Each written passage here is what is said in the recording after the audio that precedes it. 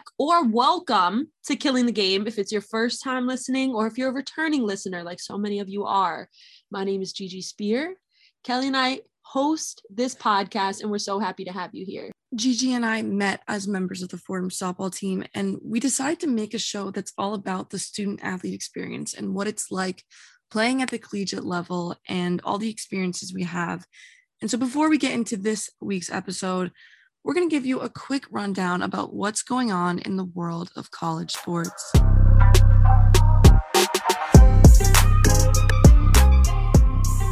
Let's kick things off with student athletes turning pro. The picks are in for the 2021 NFL Draft. Clemson quarterback Trevor Lawrence was this year's first overall pick. The former national championship winner will suit up with Jacksonville for the impending NFL season. Lawrence was just one of a very quarterback-heavy class. Some other notable names include BYU's Zach Wilson going to the Jets, Ohio State's Justin Fields heading to Chicago, Alabama's Mac Jones teaming up with Bill Belichick and the Pats, and Trey Lance out of North Dakota State will ship out to San Francisco after the 49ers took him with the third overall pick. NCAA President Mark Emmert received a contract extension Tuesday. This news comes just weeks after backlash from the NCAA's unbalanced treatment of the men and women's March Madness tournaments. The new deal keeps Emmert in office through the end of 2025. The college sports governing body has faced increased criticism since he took over in 2010. And finally, as we near the best part of the ring-chasing season, the NCAA announced that all fully vaccinated student athletes can be exempt from routine testing or quarantine procedures for any NCAA championships. They will also allow up to 50% fan capacity for all outdoor Division I championships being held in the spring. And that'll do it for this week's roundup. I'm Kelly Bright. Let's get back to Killing the Game. Welcome back, guys. Let's get down into it. This week's episode is all about moments. Now, we're talking about the stuff of legends, the kind of moments that make everything we do worth doing. Those last-second shots, those Sports Center top 10 plays, moments like this. 5 seconds left in the game. Do you believe in miracles? Yes! And this. James catches, puts up a three. Won't go. Rebound box. Back out to Allen. His three-pointer. Bang! Tie game with 5 seconds remaining. And this. Rapinoe sends it in low. Go, U.S.! And this is a shorter episode, but it's short and sweet, just like our friend Brianna Pinto, who we have to bring on the show after one of the most amazing moments I know I've ever been a part of. Gigi, I don't know about you, but it still gives me chills to this day to think about it. It was great to be there. It's great to look back. And today we want to give you a little hint of what it was like to be there on that day where Brianna Pinto made history in so many different ways. First pitch, driven out to left. This will win it for the Rams. Back is sent out. It's gone! Grand slam, Pinto! Her first career is a walk-off for the Rams. They win it 10-6. Unbelievable.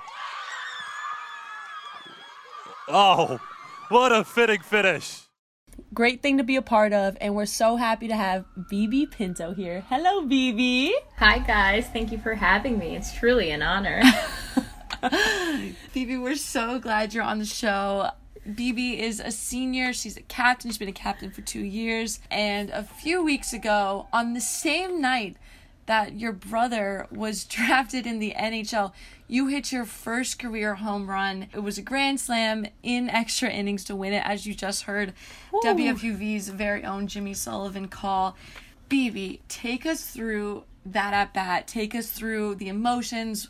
What was going through your mind when you stepped into the box? So right before I got put into the box, they ended up intentionally walking a really good player, Michaela Carter. She's my girl. We're like the dynamic duo. So right before going into that, Coach Melissa called us over. She's like, all right, let's do this thing. You know, in my mind, I was just like, all right, I just got to hit the ball. Like, just hit the ball somewhere. First pitch I see, I'm going to just swing, give it all I got. Yeah, and that first pitch came. It was high and outside, my favorite pitch. And yeah, I swung. Did not think it was going to go all the way over the fence. It was just insane. Like, literally felt like I was swinging air. Like, I didn't even feel me, hit the ball. But it was just, crazy, honestly. Best moment of my life. I think it's the best moment of my life, too, to watch, to be there. And BB, You are someone who is very cool, calm, and collected. However, you're also a person who cares so deeply for people on the team.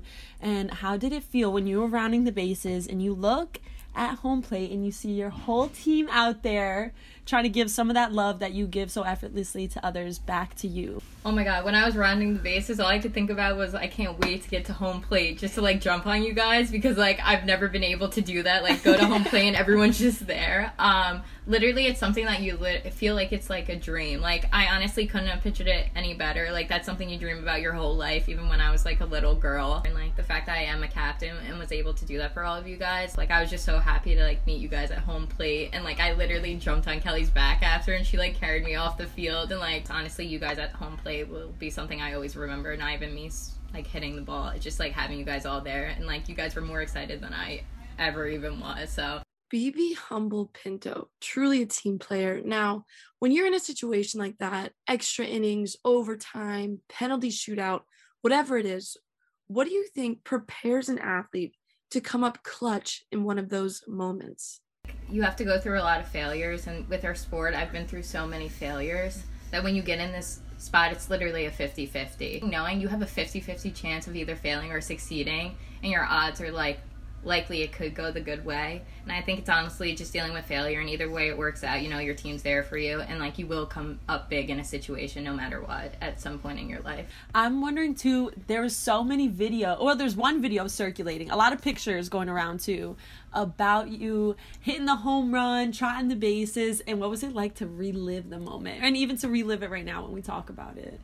Yeah, I think it's just awesome to be able to see it, because in the moment, like, you think back and it, like, actually feels like a dream. So having, like, the proof it actually happened is pretty sick, because some days I'm like, wait, did that really happen? And then I'll just, like, go and look at it. And I was, like, so excited. I literally jumped up and almost missed first base. Like, I would look like a little kid. Like, I hate to be that person, but one thing, especially with our sport, but in all sports in general, as many of those high moments that you also have low moments. And we would be remiss to have a podcast episode about moments and not talk about overcoming the bad ones. You know, like any athlete, you've been through injuries, you've been through obstacles and adversity. How do you overcome a bad moment, and how do you not let that prevent you from having a moment like you did? Definitely. I feel like with the sport especially, I think it took me a lot of time to get to this point, and like definitely like senior year has been like one of my best seasons so far, just because at first I wasn't good at handling like difficulties or failure.